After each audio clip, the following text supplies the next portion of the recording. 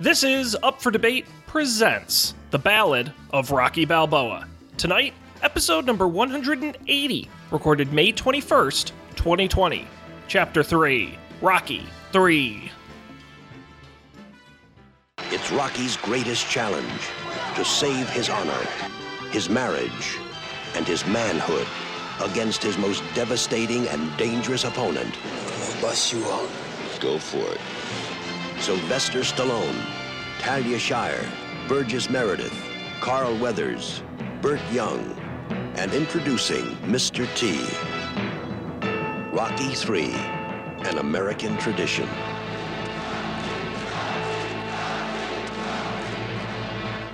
Hello, everybody. Welcome to this episode of Up for Debate presents the show that takes an in-depth look at classic boxing movies, or at least the series of them. I'm Sean Jennings, joined by the man who's rocking kind of like the perfect Lego guy hair. Do you know what I'm talking about? Yeah, I do. I know exactly what you're talking about. It fits with our theme, right? It's kind of our little theme song from the Lego movie. Exactly. Well, how are you doing today, Sean? I am, Matt. I'm thrilled. I'm thrilled to be here. How exciting is this? How are you doing? I'm doing just fine. I think that we could probably make the argument that you could be a Lego guy as well. I'm seeing it. I'm getting grays. I don't think I've been high enough def, but you can really see my grays as my hair grows out. Oh yeah, I'm having that problem as well. I think that my grays are kind of more pronounced. Yes, you have very dark hair. Because of the dark hair. Yeah, it's become an issue. It's become interesting, but that's Matt. That's why they call you. That's why they call you the Italian Stallion. Because you got that. I thought you were going to say the Silver thick, Fox. No, because you got that thick black Italian hair, like our pal Rocky. That's why they call it. Yeah, that's Rocky also has that the Mediterranean hair. He had great hair in this movie. Can I just say, in Rocky 3, not that I pay attention to these things too much, but he had that perfect, like, early 80s, like, super coiffed up, kind of puffy hair that was just out of control. He did. Yeah, that was, I think, even on all the promotional stuff, you could see it. Yeah, that was sort of his, like formal, like, Rocky as a spokesman hair, like Rocky in the suit hair. And he looked like $1 million. Yeah, he looked good in this one. Matt, we've got the, Rocky series. We've been going through these. We've already done the first two movies. We're now on to 1983's Rocky III, the third in this franchise. Matt, you've gone on record as saying, correct me if I'm wrong, that this is your favorite Rocky film. That is correct. This is my favorite. After doing a watch through, it only really confirmed that. Watching it recently for the show, this is my favorite Rocky film in the franchise. Well, then I would say, kick it off for us. Where do we want to begin on Rocky 3? Sure. Why? I guess to sum it up, I think this one's my favorite because it was, Rocky himself, he's kind of, I guess to summarize his story up until this point, he's reached the, I wouldn't say the apex of his career, but he's become a household name. No, he's the world champion. It doesn't get any higher than that. That's right. He's the world champion.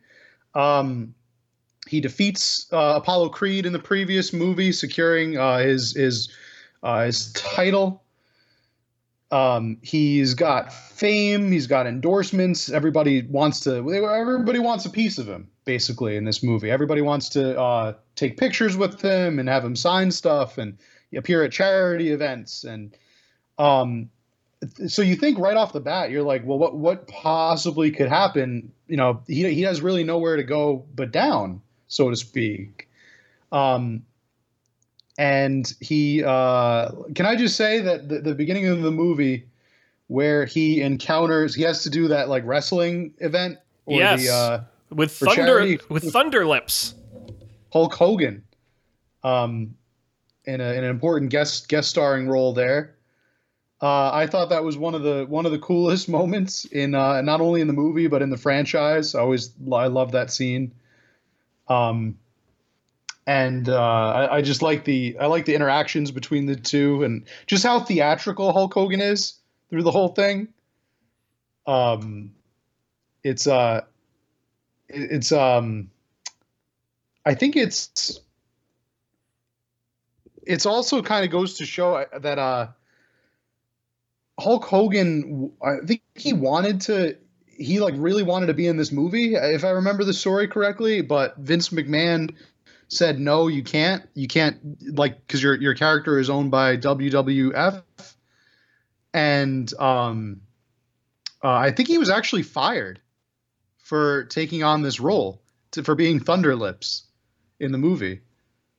But I think the movie just did so well and gained such popularity that McMahon had to rehire him. Have you ever seen Thunder in Paradise? Are you thinking of Tropic Thunder? No, I'm thinking of Thunder in Paradise, the early 90s cable TV show that was made by the people of Baywatch, so it was essentially a Baywatch ripoff, except it starred Hulk Hogan. I have heard of this. Yeah, I've heard of this. I've never seen it, but yeah, it was kind of. Did it star the people from Baywatch? Is that?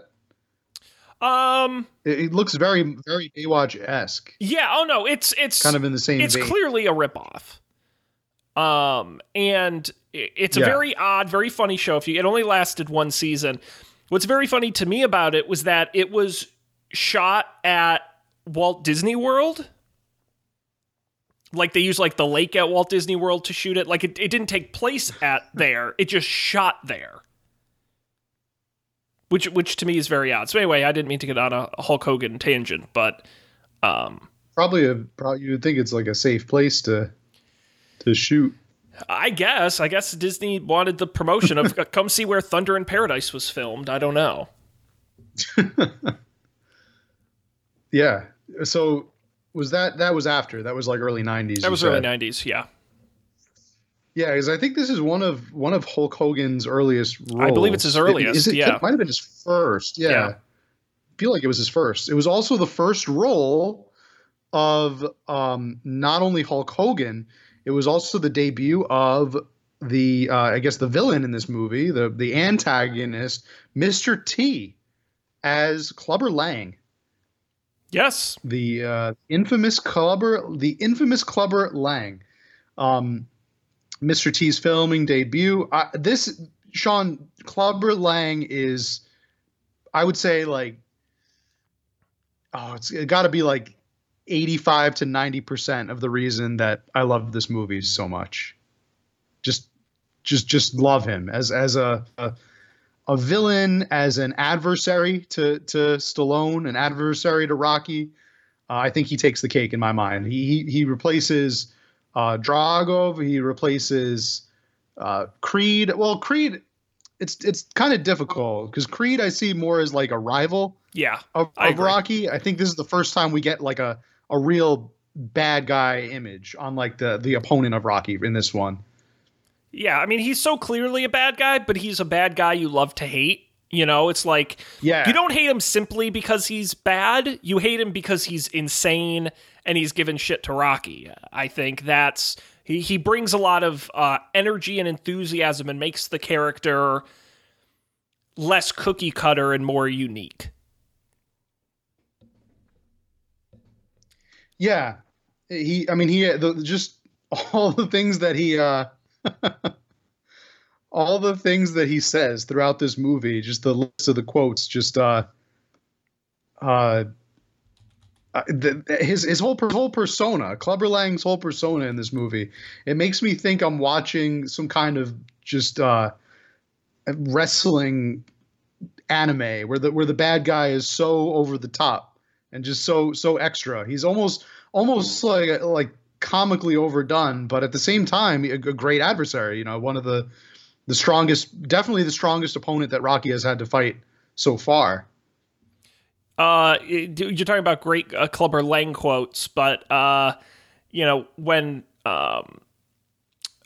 This is when they're at I believe at the statue ceremony, and he confronts Rocky. He goes, "Get out while you can. Don't give this sucker no statue. Give him guts. I told you I wasn't going away. You got your shot. Now give me mine." And then Mickey says, "Why don't you get the hell out of here?" And Clubber Lang goes, "Shut up, old man. I ain't going nowhere. Why don't you keep all these nice folks while you've been ducking me? Politics, man. This country want to keep me down. Keep everybody weak. I don't want me to have the title because I'm not a puppet like that fool up there." I mean, just the great lines in those nice short little sentences. Yeah, I think when they wrote Clubber Lang, it's like they took the character of Apollo Creed and made him more bitter. They added like this bitterness or this edginess to him, in the sense that Apollo Creed is, fighting from obviously as a minority, fighting from a place of the underdog, as a place of overlooked and taken advantage of by society, and he's trying to almost regain power back for himself. Clubber Lang is like that, but times 20. Well, I think,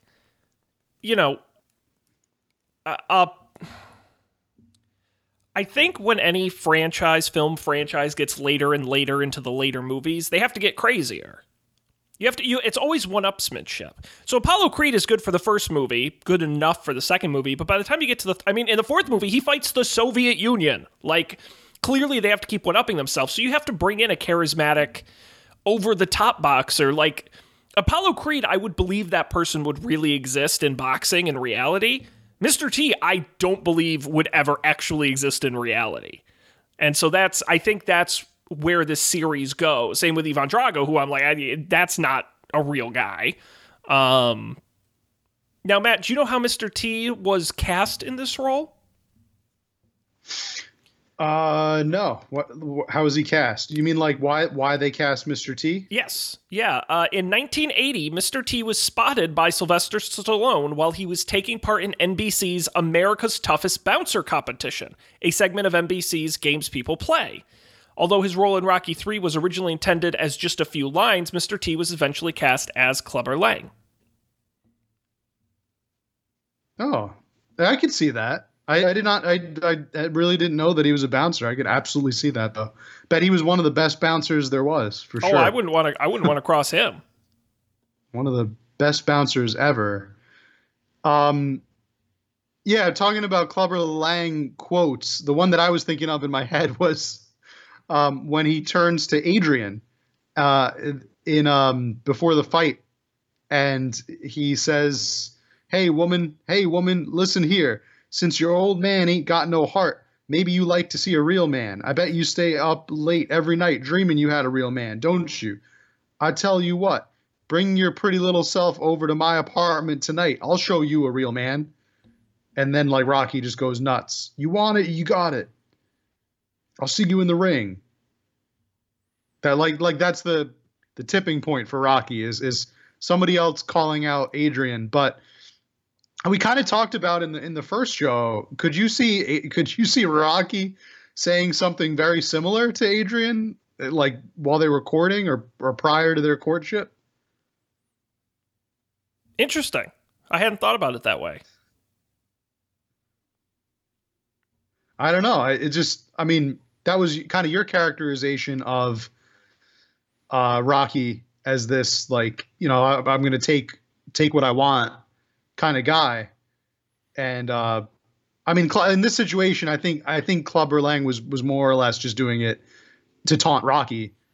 But yeah, I don't know. But it's also part of that argument throughout the entire film of, who's hungry, who's got the most hunger to them. And clearly, as you've pointed out, Clubber Lang has essentially replaced that. Is the Rocky in that role, as we saw in previous movies, where he had an appetite for victory and what he has to work towards. So it's an interesting reversal. Is this, you could probably answer this better than I could, being a 1970s and 80s TV and movie aficionado that you are. Is this where the I Pity the Fool comes from? Mr. T's classic catchphrase? He says it once in the movie. I counted it. It 'Cause does. I was waiting for it. 'Cause I in my memory, I thought he said it like a bunch of times. I thought that was like his catchphrase, but it was more from I think it was more from the TV show. It was more from the A-Team that he kind of made that phrase famous. Nope, it absolutely comes. It comes from this movie. No, I don't hate Balboa, but I pity the fool. That's what he says. Yeah. Yes, that's the line. I was waiting for it, and I was like, there it is. He said it. Now that was in the beginning of the movie. I was waiting for it to come up like more often, but he doesn't say it again after that. Yep. No, I mean, this is this movie is essentially his first real acting role. Yeah. Or is that kind of like there's a name for them, but like Beam Me Up, Scotty, or Luke, I Am Your Father, things that people misquote. They often think that they're said in movies, but they're not. Mm. There's a name for them, but is that the case of this? Like, does he really only say it this one time, and then people just tag that phrase to him as like almost like a stereotype? No, because I think what it was, like, did he say it in A-Team a lot? I don't know, because I haven't watched a lot of A-Team, but I do know he used it in commercials, and he made it his. So it's not that he said it that one time in Rocky 3 and we all know it. He talked about it a lot. Okay. I'm sorry. I'm just reading more Clubber Lang quotes. I'm the baddest man in the world. Rocky, you don't look so bad to me. Clubber Lang, what did you say, paper champion? I'll beat you like a dog, you fool. But this is what I loved about Apollo Creed in the second movie, is when Apollo Creed talks trash, or he even does it a little bit in the first movie.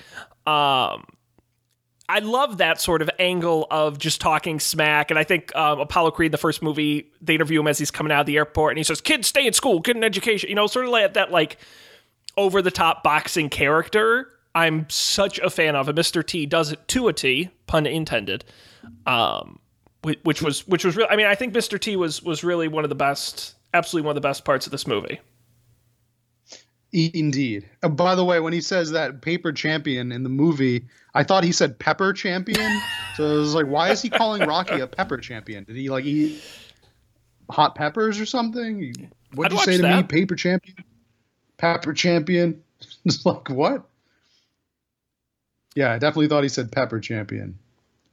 Matt, I'm looking over my notes here from the movie. I definitely loved the, maybe it's a little cliche now, maybe it's not, but the turn of Apollo Creed from enemy, well, as you said, I think rival's probably a better term, to mentor and teacher, I think was really good in this movie. And I think the interplay between Rocky and Apollo is awesome. I wrote in my notes, a Rocky Apollo buddy cop series would be amazing. I thought they were a lot of fun together. Yeah, they've got great chemistry, the two of them, Rocky and Stallone and Chubbs. Yes, great chemistry. Yeah, exactly. And I think I didn't so much. So a big part of the movies, they go out to California. They got to go back to where it started for Apollo Creed, which I think is kind of, shouldn't Rocky go back to Philadelphia and go back to where he started? But okay. They go out to California, and then there's, as I write in my notes, Paulie being vaguely racist is annoying, where Paulie kind of makes jokes about, like, jungle music and generally not talking about black people nicely, which I thought was kind of, I mean, I know it was the early 80s, but I didn't care for it. Yeah, usually if you include a character that, I mean, especially during such a volatile time period, if you include a character that has like these racial proclivities, I think you would want them to change by the end of the movie so that they're like less racist, or they've turned over a new leaf, or there's a new side to them. Paulie just stays racist for this whole movie. I don't think he really, he says, I don't like these people, referring directly to African Americans. Rocky says, you don't like them? Well, maybe they don't like you either, Paulie. And then Paulie says, what did I ever do to them? So I think maybe is he supposed to be like an idiot? Like, is he supposed to be like look at this dumb guy who's a racist. But even so, I think that the main thing that you're doing, if you're making a family friendly movie in 1980, you want to have a racist character like do a 180 by the end of the movie and be like I'm not racist anymore. I've realized the error of my ways. But that just never happens.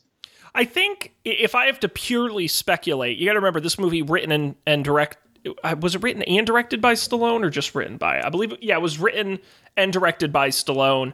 I think to me, Paulie exists to make Rocky look good because I think you put a character like that in a movie, so Rocky can be the guy who's like, racism is bad. Don't do that. Like to make Rocky look better. Like to me, that's. And Paulie throughout at least the first 3 movies has been a great guy for that, where it's like Paulie does the stupid thing and Rocky's like, it's okay, I'll be the good guy and you can be the stupid guy. And it makes Rocky look better. That's my pure speculation. Yeah, but even Rocky is kind of nonchalant. Like even he's kind of lukewarm about, like, obviously Rocky is not a racist, but there's no point in the movie where he turns to Paulie and is like, your behavior is not okay. Right. But then again, I guess it's not really in Rocky's character to do that. Yeah, he is a pretty chill guy. Yeah. I did write in my. I had to laugh because like you imagine a part in the movie where Rocky turns to Paulie and he goes, Paulie, my friend, your behavior is frankly unacceptable. Your racism is uncalled for and unprovoked, and I would really appreciate it if you tone it down just a little bit. Thank you. Paulie, I understand you're a victim of several generations of racial strife in this country, but... Socioeconomic hardship. Yes, exactly. It's like, when Rocky get really smart? Must have been all those punches to the head. I've been doing some reading lately. Yeah. Something jostled just the right way, and now Rocky is a social justice warrior. That is a movie I would watch. I did write in my notes here, cocky, confident Rocky is my favorite. When he is at the Thunderlips fight, when he's very confident, when he's sort of pre-first Clubber Lang fight and he's confident, or even the awesome montage of like proving Rocky as a celebrity now, where he's like on the covers of magazines and shooting commercials and stuff. Like, I like that Rocky. That Rocky was funny. That Rocky was appealing, and that Rocky was cool. And that was, I really did enjoy that little segment of the movie. Yeah. Famous Rocky getting famous. Yeah. It's pretty comical. He's just got like all the attention all of a sudden, but I think he never really lets it go to his head, right? It doesn't really go to, his ego. It doesn't inflate his ego. He doesn't act all like high and mighty because of it. He's still the same old Rocky, and I think that's cool. Yeah, I mean, it never gets to the point where it damages his character, because you could take a villain turn. And again, maybe I keep going back to, is this a Stallone thing where he's writing the character, he's directing the character? So is it like at no point is Rocky the bad guy? Because it's like, oh, Rocky's fights were fixed. It's Mickey's fault. Rocky had nothing to do with it. Oh, Rocky is a cocky guy now. But he's funny about it. It's like at no point does Rocky in this movie ever... I mean, yeah, he gets beaten by Clubber Lang, but it's like, but it's because his trainer just died. Like, you can't blame Rocky for that, It's like at no point does Rocky do anything technically wrong, which is kind of weird.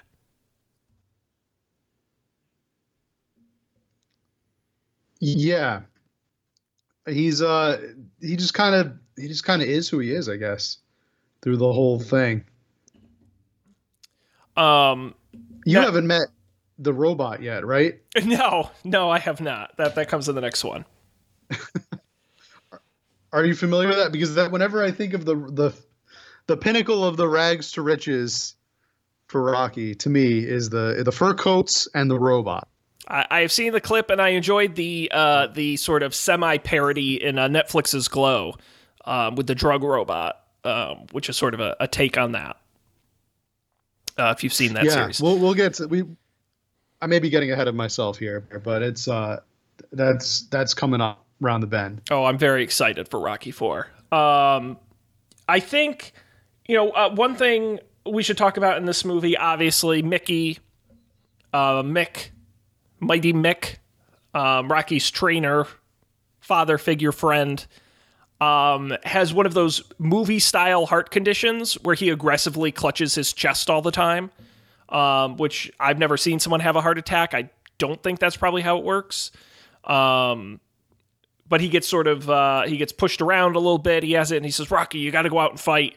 And then in a like boxing sort of double punch, Rocky loses and Mickey dies dramatically. Rocky lies to him on his deathbed, and it says, Mickey said, "I knew you could do it."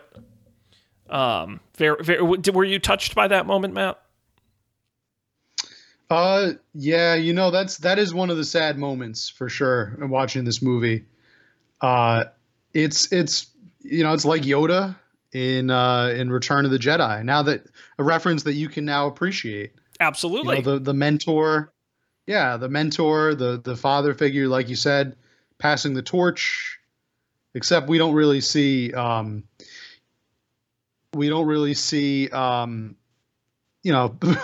Burgess Meredith isn't fading into the Force. He's not becoming one with the Force like Yoda.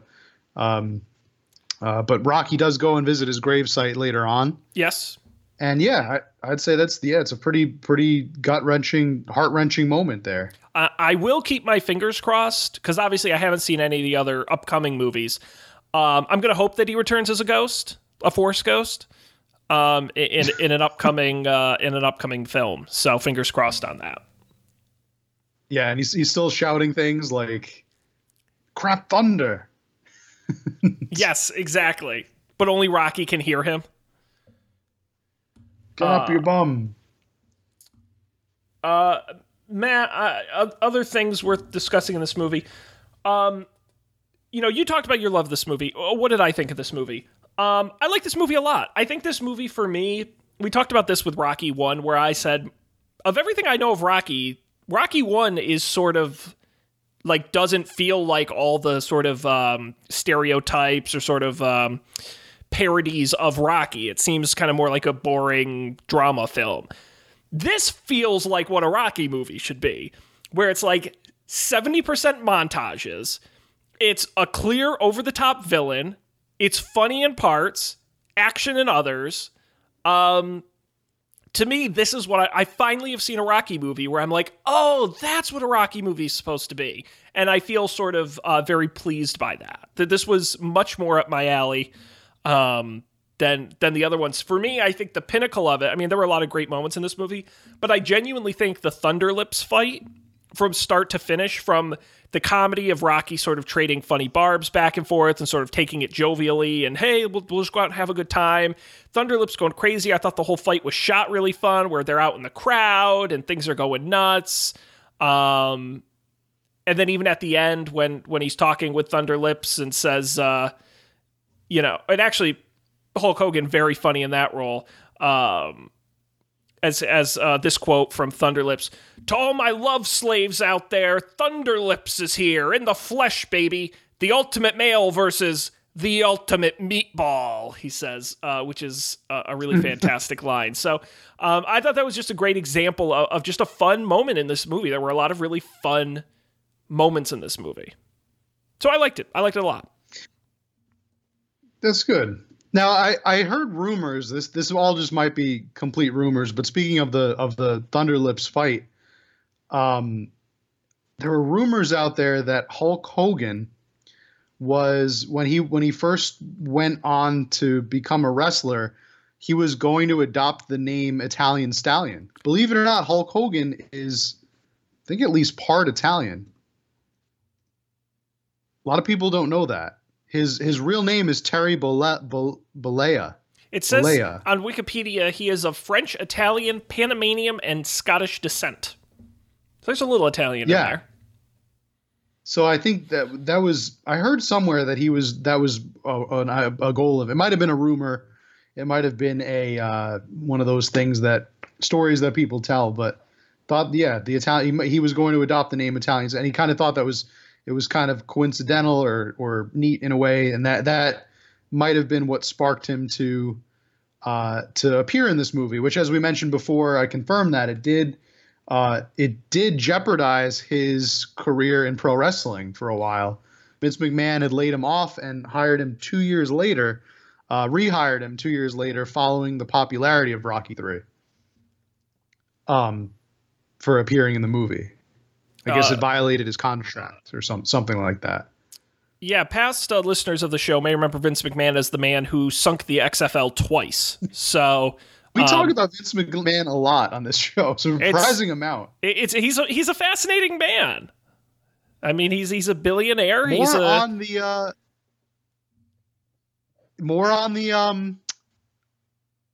XFL to come, Sean. I will say. Well, we can talk more about it after the show, but I don't know if you've heard the latest news about it. It's all bad news, Matt. It's all bad news, and I don't know. Rocky 2. This is like it's like the end of Rocky 1, where he said Apollo in the hospital room says there's not going to be a comeback and there ain't going to be no rematch. We may be getting a rematch here, the XFL. I don't know, Matt. If there's one thing I've learned from all of our research and everything I've read, it's that as long as they're stupid rich people, there will always be someone trying to make spring football a thing. So there will always be XFL. That will never end. Let's see, Matt. Do you have any other thoughts on Rocky here? I did write. We can't. Yeah, go ahead. Yeah. What did you write? No, I was just going to say, talking about the final fight. I wrote, once again, Rocky's skill of getting hit a lot really comes in handy. Yes. Which is because I was finally like, these films, they have these big training montages where it's like, oh, Rocky's getting really good at boxing. And then all the fights show us is he just gets punched a lot and the other guy gets tired and then Rocky hits him hard. And like, in every movie. That's like his main strategy. But then why train like crazy? Then what's the point of training like crazy? Then just like stand there, it's a rope-a-dope. Just stand there and take the punches and knock the guy out. Like it's annoying to me because especially with the second Clubber Lang fight, in the first round, he's hitting him like crazy. He's punched him. He's beating him up really good. And I'm like, finally, the training comes in handy. Knock him out in the first round. I would love it. Rocky gets a real win. And then in the second round, Clubber Lang comes and starts kicking his ass again. And I'm like, no, he's just going to win because he doesn't fall down. Which I guess is the point of boxing. So what do I know? Maybe his training montage should have featured like in Happy Gilmore, where he's standing in the pitch machine in the batter's cage. Yep. And he's just letting the ball hit him really hard, like over and over again. I think that'd be great. That should just be his part of his training is just like leaning in and getting hit in the head with a 60-mile-per-hour fastball over and over again. It's like a rock with a rope and a pulley, and they just keep dropping it on his head over and over. And it's like, he's looking great. He's still kind of conscious. Yeah, that is ultimately how he defeats Clubber Lang in the end of the movie is just by just taking a ass load of punches, and eventually Clubber Lang just gets tired, and it's called the famous rope-a-dope strategy, which is a real thing in boxing. Yes, made famous by George Foreman in his defeat of Muhammad Ali. Yeah, so there you go. But Sean, we can't move away from this episode without talking about one of the, or if not the most iconic thing about this movie. Oh, I know what you're talking about. I know exactly. I don't think you know what I'm talking about. I know exactly what you're talking about. Probably one of my favorite things about this movie. What are you going to say? Matt, it's got to be the Academy Award nominated theme song to this movie, Eye of the Tiger by Survivor. Oh. I thought you were going to say something completely that was that not, what you were thinking? That was not the right answer. Yeah, but that's exactly what I was thinking. Yes, it was Eye of the Tiger. What some, aka me, would consider one of the best songs ever written? Yes, absolutely. Yeah. Sean, do you like this song, Eye of the Tiger? Is it one of your favorites? It's one of my favorites of all time. It's an absolutely incredible song. I've been a fan of this song for my entire life, and I've never seen this movie. That's how much I like this song.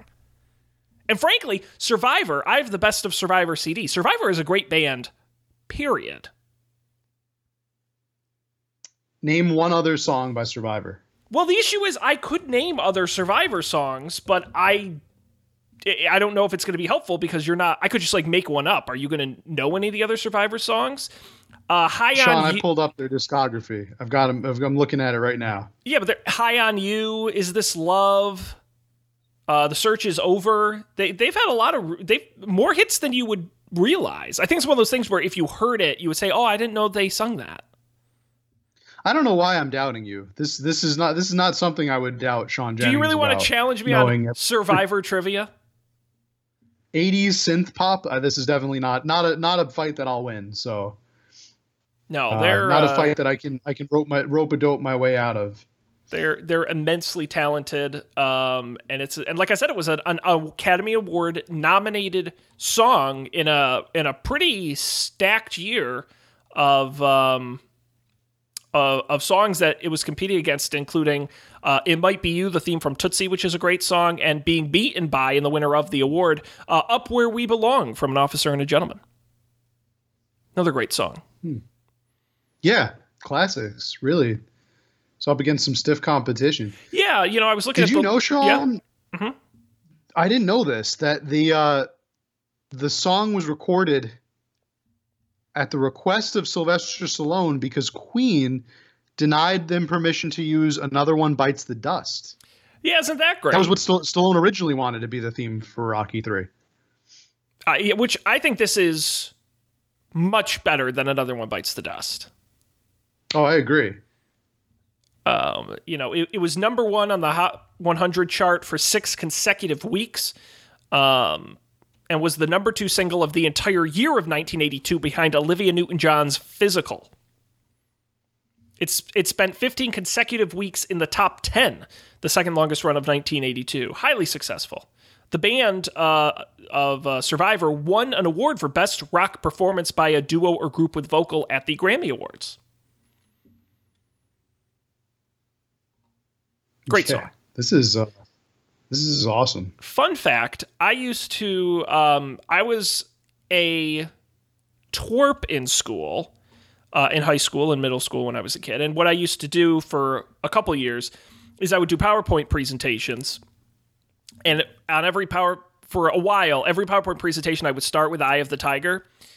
And I would play it, and I would advance the slides during that. Parts would be, dun, dun, dun, dun. And I would flip through the slides, and it would be like, dun, dun, dun, dun, dun, dun. And it'd be like philosophers of the 18th century. Dun, dun, dun, dun. And people hated it. It was great. Yeah. I was going to say, I'm sure that you were the bee's knees for doing that. Very unpopular. Or maybe you thought you were. But that's the other kind of weird thing about this song is how many times Apollo Creed says Eye of the Tiger in the movie, to the point where I was like, did Survivor pay for product placement in this movie for him to say it? Like, he says it an annoyingly, weirdly, like, a lot. Yeah, he does. And I hadn't noticed that until my most recent watch through. I didn't even pick up on the fact that he had said it at all, actually. But yeah, he does say it quite a bit. He's like, you got the eye of the tiger. You got the eye of the tiger. The thing was, I thought he said it once, and then the other times was like Rocky remembering him saying it. Yep. But no, it's just he's like a broken record. He just keeps saying it. Like I'm just waiting for him to hold up like a Survivor album and say it at the same time. Like the single. He's got the single in his hand. Like, Eye of the Tiger, buy it. It's now available at Sam Goodies now. and Virgin Records. Yeah. Yeah, and we'll talk about now. For the record, Eye of the Tiger, great song. But Rocky IV has the best overall soundtrack, including Survivor's Burning Heart. They came back for the next movie, which was a top 5 single as well. But yeah, great song, great theme song to this film. I did have a kind of a, when I'm watching these movies, I write down notes, and every once in a while I have just a super random side note. And I wrote this down. It's music related. At the scene where they unveil the Rocky statue at the museum, I wrote, isn't it weird that the marching band was playing Rocky's theme song from the movie? Like, in the Yeah, Rocky universe, just- is that an actual song that, like, Rocky is associated with? Because I thought it was just the theme song to the movie. I think it's one of those meta like callback things. It was just one of those things where it's like, but then in Rocky's universe, like, did they make a series of movies about Rocky? It's a little jarring, I'll admit. It's kind of like if you were watching Indiana Jones and like Harrison Ford's just like humming the theme song in the cockpit, which or if like somebody on board the scene where they go on the blimp, the Zeppelin, if somebody's like humming it off, like it would be really strange. You'd be like, what? Yeah, you're breaking that fourth wall. The Bond movies have actually done that quite a bit. Especially some of the Roger Moore ones. There was what was the one with the Snake Charmer? And the Snake Charmer plays the Bond theme. Yes. Octopussy, yeah, he maybe? plays the Bond theme. I think that might be I it. believe it was Octopussy, yeah. I'm so bummed I remember that. Yes, it does. And I think Roger Moore gives him like a, hey, good song, or like some sort of God, those movies. Roger Winks Moore. at the camera. God bless him. God bless him. Yeah. Oh, well, my second favorite part, I mean, I think that really my three favorite parts of the movie are easily the three most iconic parts of the movie. The beginning fight with Thunderlips, the middle or the late stage of the movie where he fights Clubber Lang, and then at the end, another great moment with him and Apollo Creed in the ring. Yes, they're gonna like fight again, and I always think that's a really cool way to end a movie. To have the two of them in there, and then he's like, "Are we doing this again?" Like Rocky's like, "Yeah, we're doing this." And that's kind of what's weird about this movie is that, because the past Rocky movies have done this. They end in a freeze frame. You know, that's kind of like a signature, happened in a lot of movies around this time. But this movie has like 4 freeze frames in it. Because they freeze frame at the very end. They freeze frame after the Clubber Lang fight. They freeze frame after Rocky's beach training montage. And I think there's one more I'm not thinking of. Like, it's too many freeze frames. Maybe that's just my complaint. Yeah, they do. But you get one at the end. Like, that's how you end the movie. Like, you can't do a freeze frame in the middle of the movie and then the movie just continues. Yeah, they were big on the freeze frames. That was just how I think that was just part of the style, but it was also, it was a little unnecessary. I mean, I think for me, my favorite thing about this film was the montages. I really do, because we've seen great Rocky boxing matches before. We've seen some of the, a lot of this we've seen before, but God, those montages, and there were so many of them. There were so many montages in this movie. And they were all that sort of like, that 1980s muscled up, greased up, short shorts on the beach, and they're running, and they're trained, they're in the gym, and you walk him in, he's crappy at first, and then he gets better, and it's, man, I love a good sports montage, and this movie was packed to the gills with it. So that made me happy, because that always is fun to watch. It was definitely a sign of the times. 1982. This is like the height of montage, peak montage. Well, and this film was very 80s. A lot of big hair. Pro wrestling makes an appearance, which was coming of age at this time. They go to Paulie stumbles into an arcade at one point, and I'm like, this is so, with a Rocky pinball machine. I'm like, this is so 80s. Yeah, it only gets more 80s from there. Well, that's what Rocky 4 is also. Well, Rocky 4 is arguably pinnacle 80s. Like it is an iconic 80s movie. So I'm excited for that. Rocky 3, an enormous box office success, surpassed the gross of its predecessor, earned $125 million during its North American theatrical run, the 4th highest grossing film of 1982, with the worldwide box office standings at $270 million. Matt, we've done this before, and I'm going to make you do it again. Rocky III was the fourth highest grossing movie of 1982. How many of the other top 10 highest grossing films of 1982 can you name? I should have practiced for this. Yeah, you had to know this was coming. Now, if you were paying attention, I'll give you a hint. If you were paying attention earlier, I mentioned what songs competed with Eye of the Tiger for the Academy Award. Oh, yeah, that's definitely a good hint. You mentioned, if you were listening to me talking, which I wouldn't if I were you. Was it from The Bodyguard? No, Bodyguard is Bodyguard is a couple years later. Bodyguard also 2 songs from Bodyguard nominated for Best Song, neither one in 1992. So you're about a decade off. Gosh. Okay. I'm assuming 1982 is probably a big year for a lot of movies. I think did you say Tootsie? Tootsie, there you go. Number 2, the second highest grossing movie of the year. Some reason I just remembered that. Yep, and its song was nominated. You mentioned that. Other than that, I don't have the foggiest. I will say, here you go. The number 1 film, by far the number 1 film, an early blockbuster in the age of blockbusters. Arguably a family film. With a director who was moderately famous at the time and would go on to be enormously famous. 80s. Yeah, early 80s. This is vintage Spielberg time. Uh-huh. Am I on the right track? Yes. The Goonies? He didn't direct The Goonies. He produced The Goonies. And no, it's not The Goonies. Well, you said arguably family friendly. So I think Goonies, I would say, is arguably family friendly because people don't remember how I guess how inappropriate it is for kids. I'm going to give you that. This is a family film. It is not arguably. It is a family film. Okay, Spielberg, family. Oh, this wouldn't be E.T., would it? It would be E.T. the Extraterrestrial.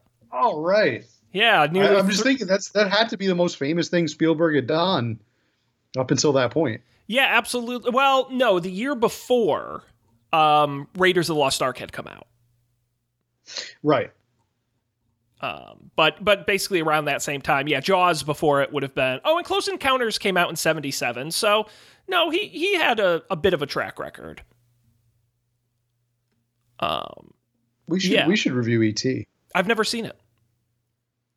You've never seen E.T., Sean? Can you believe it? I've never seen. I wanted to. I mean, seriously, because you at one point I believe pitched a Spielberg bracket, and I would love to just do like a Spielberg series because I haven't seen a lot of his films. Sean, we should do it. This is gonna be really embarrassing, but would you like to know the Steven Spielberg films I have seen? The ones he directed. If you can count them on one hand, then that's something has to be correct. I don't even need a lot of fingers. Here we go. Films he directed that I've seen. This is the honest to goodness truth in chronological order: Raiders of the Lost Ark, The Terminal, Ready Player One. End of list. Sean, what? I didn't even know he directed The Terminal. And for the record, I like The Terminal. That's a fun. That's a nice little movie. But yes, that's all of his I've ever seen. It's really, and of course, Ready Player One. Yeah, it's very shameful. We need to have an intervention here. That's all I'm going to say. I did see half of Amistad. Okay. Half of it? Yeah, the first half where they're on the ship, not the second half where they're in the court. I was supposed to watch it for a school assignment, and I got bored, so I didn't finish it. Cliff Notes. I mean, it's not one of his most thrilling films, if I'm being honest. No, definitely not. That's why you were watching it for a film class. Let's see here, Matt. The remaining highest-grossing films of 1982, by the way, An Officer and a Gentleman at number 3, Rocky 3 at 4, followed by Porky's, Star Trek II, Wrath of Khan, 48 Hours, Khan. Poltergeist, and Annie rounds it out. Annie, yes. The 1982 I'm just not version. good. I'm not good with dates. I'm not good with remembering dates and putting them to things. So Oh, I couldn't do it either. I like making you do it. That's the fun of it. I have now Googled it. Gandhi came out that year. Yeah, not a high grosser, but definitely an award pleaser. Oh, Airplane 2. Again, not a great movie. Sophie's Choice. Tron. You ever see Tron? I've never seen Tron. Very good. I remember that from the Netflix days where you used to order them by mail, which I guess you can still do, but not many people have that anymore. I remember getting it through mail. I loved, that for one, the I remember record, Fight Club. I loved Netflix DVD by mail. I like that. Yeah, me too. I enjoyed that idea. It was very reminiscent of being in a blockbuster situation where you go and rent a movie and then you're stuck with it, even if you don't like it. For me, it's too bad. For me, it was annoyingly three things. One, there was a span in like the early 2000s where they would put like the craziest stuff out on DVD because it was so cheap. And so there was stuff on Netflix DVD that you like couldn't find online anywhere. And so I liked it for that. I'm a sucker for special features, and DVDs are very easy to make duplicates of. So I would literally just get them in, make a copy, and send it out immediately. I wouldn't even watch it then, because then I just have a copy and can watch it later. So Nice. I hope Netflix isn't listening. See, that you could have redeemed yourself for your PowerPoints right there, Sean. Bring in a couple of those bootleg DVDs and sell them to people at school. Bootleg DVDs for everybody. Your rep goes way back to the top. Yeah, but the issue is Way up. Matt, if I showed you, so I only copied probably about 30 or 40 films from Netflix DVD like that. If I showed you what those movies were, boy, would you be disappointed in me. Boy, would you be disappointed. Clearly they weren't Steven Spielberg movies. No, it's the most odd collection. Just absolutely bonkers. Movies you're like, oh, that's right. You're like, can I just give you one example? And I just remember this because I'm like, I keep wanting to throw it out, and I don't know why I haven't. Of course, the 2008 Angelina Jolie, James McAvoy, Morgan Freeman vehicle. Stop me when you know what I'm talking about. Wanted. Remember Wanted? What? Wanted? Wanted. It was the movie where they would curve the bullets. That's what everyone remembers from that movie. Yeah. But it's honestly just a total garbage, like hard to follow, not good movie. And I have a copy of it if you're interested. I am not. I'm good, but thank you. Okay. The bullet curving really, I remember that from the trailers. Sean, I don't think this was a very good time for movies. 2008. I would say anywhere from like 2000 to 2010 was a bad time. There was a decade that was bad for movies. Real bad time for movies. Yeah. The other day, I don't think it really gets better until the Avengers. Someone reminded me the other day of are you familiar with the 2006 film American Dreams? Dreams with a Z? No, it was that. No, I'm thinking of Cradle to the Grave. That's with Ice Cube. No, this is radically different. Comedy film in which Dennis Quaid plays the president, a very George W. Bush type, who they need to get out on a publicity tour to make him seem smart because he's kind of a dumb guy. At the same time, there's an American Idol show called American Dreams with a Z, hosted by Hugh Grant. That show casts Mandy Moore as a contestant. The show gets the president to come on as a guest judge. And there's a Middle Eastern contestant whose relatives get him to wear a bomb in the final episode to kill the president. This is a real movie they actually made. What's it called? American Dreams. Yes. I was reminded of it the other day. It's just that kind of, and it came out in 2006. It's just kind of that era of like, let's just throw a bunch of stuff at the wall and see what sticks. And none of it did. Yeah. The 2000s were a terrible time for movies. Yep. I'll leave it there. I don't really know. I guess the most redeeming thing I can think of from that little time period was Casino Royale. That was genuinely a really good movie. Yeah, I mean, I'm sure there were some good movies. I can't imagine there were, no good movies, right? Movies from the 2000s. I mean, the issue was like that sort of like 03 to 05 was very franchise heavy. Lord of the Rings, Harry Potter, Spider-Man, Pirates of the Caribbean. Yeah, we move into that. Men in Black, Shrek. When you look at like 07, again, the Transformers. I mean that's what made the money. Everything else kind of sucked. Man, yeah. Twilight, this is a good Avatar. Time. Woof. Rough time for movies, indeed. Oh. Yeah. A lot of good. You know what? Some of the best Miyazaki movies. Never seen those. Moving Castle. Never seen those. Spirited Away. That does not surprise me. I hear they're very good. If you haven't seen most of Steven Spielberg movies, then definitely haven't seen the 2000s movies. We should do an episode on 2000s movies.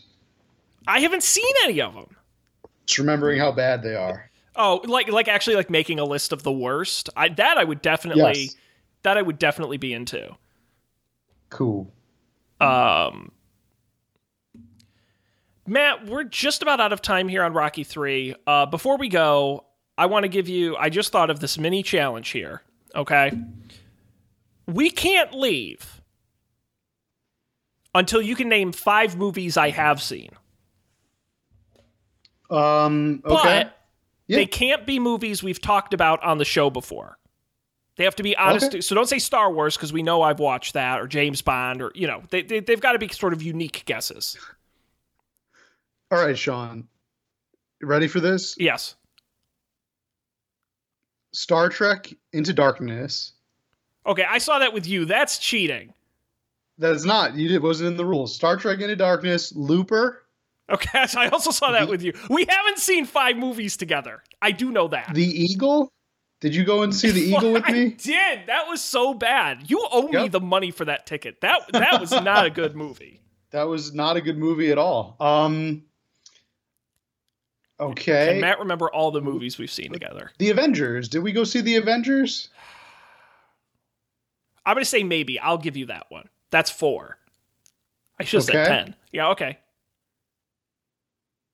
I can't think of any other movies we've seen together, so I've only got one more. That might have been it. I think that might have been the max sum of movies that we've seen. Well, those are the ones we've seen in theaters, but let's see. Can I count G-Force? Can that be one of them? Yes, you can count G-Force. Jesus. I don't know why I do this. That's right. I forgot we saw Looper. What an odd movie.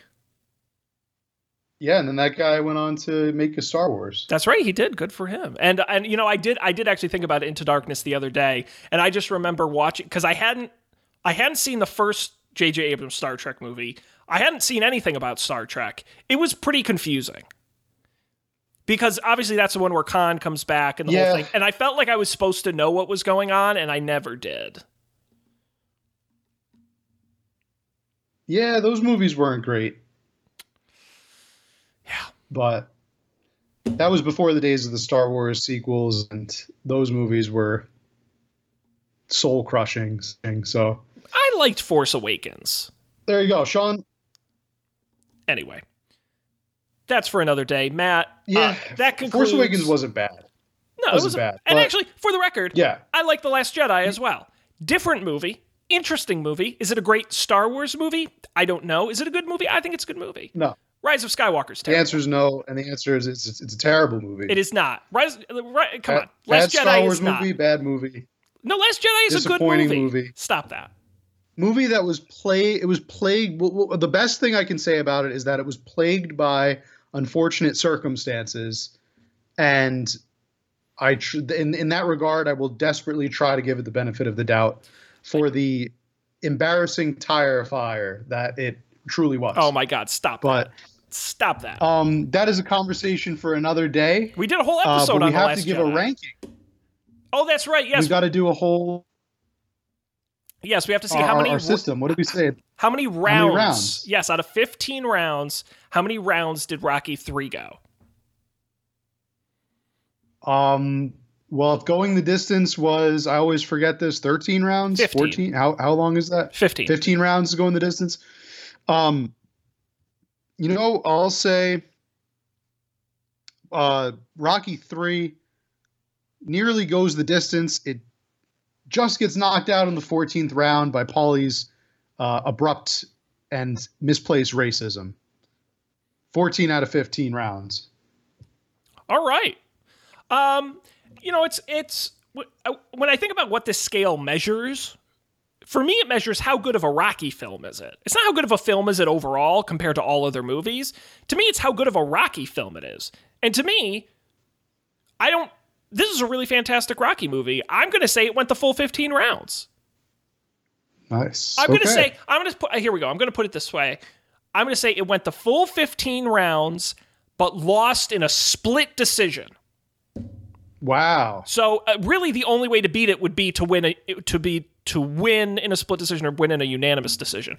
So I'm going to say it went all 15, it survived, went the distance, but it lost in a split decision. It's weird because I can't think of any other movies like third in the franchise that are this good.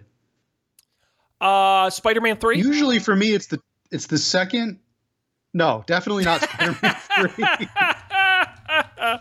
Definitely not Spider-Man 3. It's funny, I can only think of bad examples. Usually the second one is the one that usually gets me. The sequel is usually my favorite. Like Dark Knight, Empire Strikes Back, Temple of Doom. Yeah. Well, that's the bad example. Right. Oh, maybe there's your example there. I'm very partial to The Last Crusade. That's the third in the Indy franchise.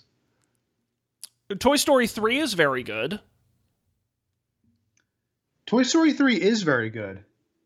Yeah. Mission Impossible 3 is pretty good. It's very good.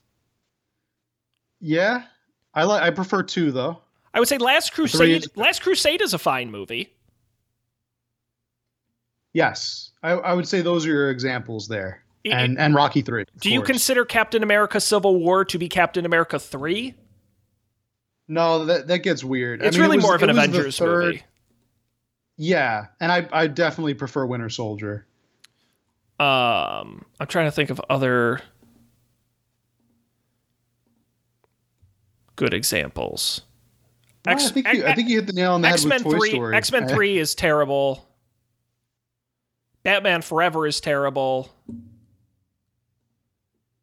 Huh.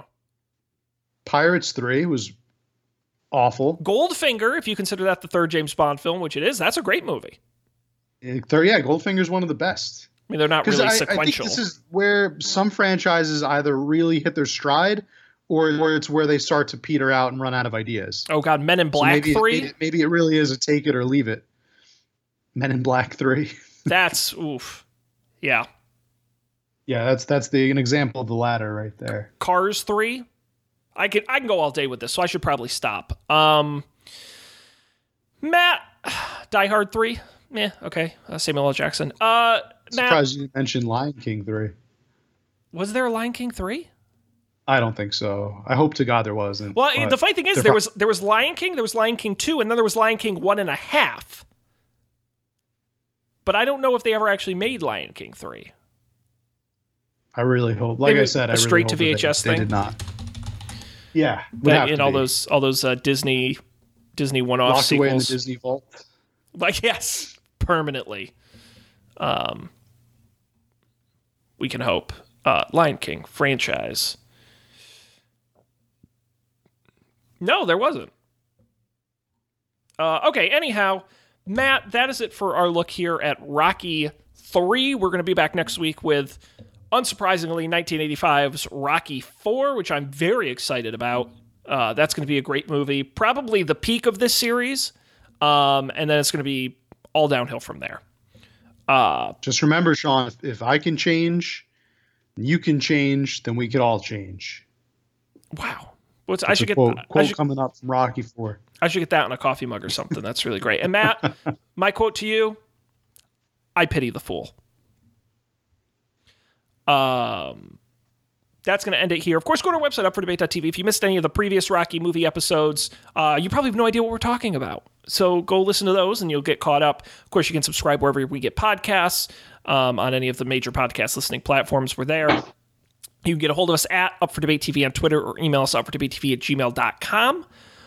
That's going to do it here. So on behalf of Matt, I'm Sean. Thanks for joining us. We'll see you next time for another Rocky film here on Up for Debate.